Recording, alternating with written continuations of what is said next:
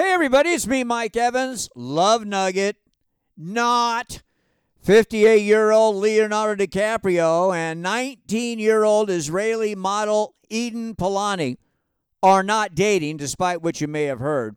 But she is being called the next supermodel. Eden is so young, true story, her high school education was interrupted by COVID-19. Medical update. One of my favorite people, Christina Applegate, says that the Screen Actors Guild Award show on the 23rd will be her last award show. Christina was diagnosed with multiple sclerosis 18 months ago. Now she's having a lot of trouble just walking and in a lot of pain.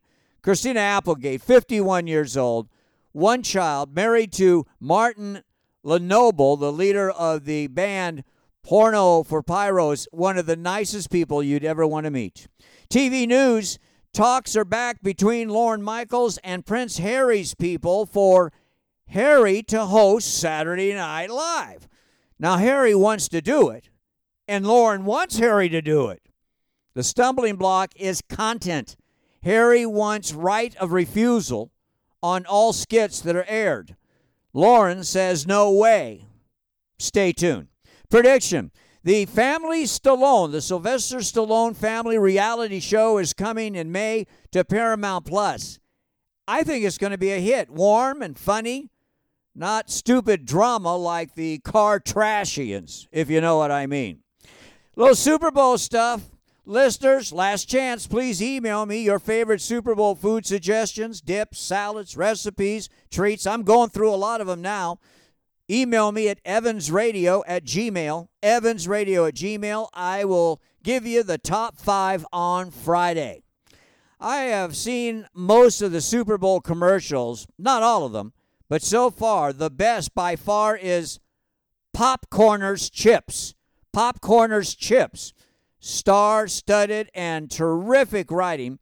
The commercial is set inside the meth lab trailer from Breaking Bad, where Bryan Cranston gives co-star Aaron Paul a sample of his latest batch of popcorners. They go outside the trailer where Raymond Cruz, also from Breaking Bad, who samples the product and screams, "Everybody's going to get hooked on this stuff."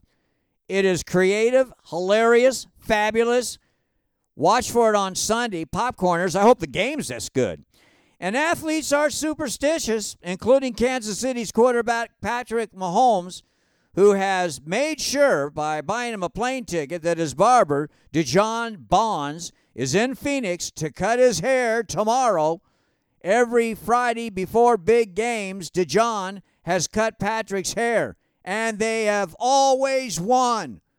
The one time he didn't cut his hair was when they played Tampa Bay in the Super Bowl 2 years ago, and they lost. Yeah, he'll be cutting his hair tomorrow for sure. Hey, have a great day. We'll do it again tomorrow. I'm Mike Evans. See ya.